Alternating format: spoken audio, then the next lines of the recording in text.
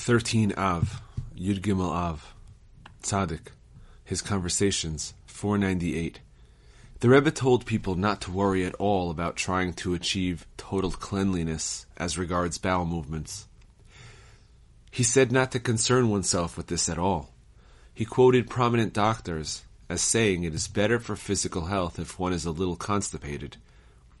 This is in spite of the fact that earlier authorities were always saying it was necessary to be loose.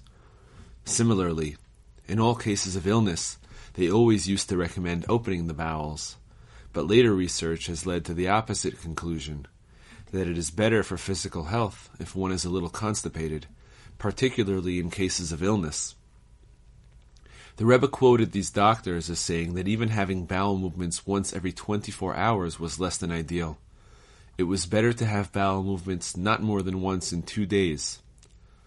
Only in cases where a person was constipated for several days was it necessary to treat him in order to open his bowels. In general, opening the bowels once every 2 days was the best for bodily health. The Rebbe spoke a great deal about this, and made it clear that he inclined to the latter opinion. At any rate, he emphasized that people should not waste any time in the toilet trying to achieve total cleanliness. 499.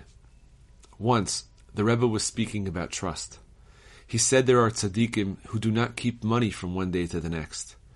Stories about this are told of quite a few of the great tzaddikim in earlier times, such as the Baal Shem Tov, the holy Rabbi Elimelech of Lezhensk, and others.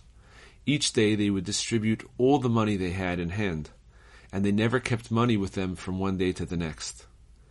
The Rebbe said that one had to be a beria, strong-willed, to have sufficiently strong trust to stand in this. The merest hint of wavering in this practice was no good. But there was a far higher level, and that was when the true Tzaddik keeps the money with him. This was the far higher and more onerous devotion. The Rebbe himself did not follow the other practice, and he repeated several times that this one was far harder and more onerous. He gave us conclusive proof that the patriarchs used to keep money with them. For Abraham, Isaac, and Jacob were all exceptionally wealthy. As soon as Jacob came to Shechem, he immediately purchased a tract of land. Genesis 33:19. Where did he have so much money? The same is true of Abraham when he bought the cave of Machpelah. Genesis 23:16. It is clear from other passages in the Torah and from Midrashim that they kept money in hand. The Rebbe said that this devotion is more exalted and onerous and is practiced by the greatest of the true tzaddikim, who are on a higher level.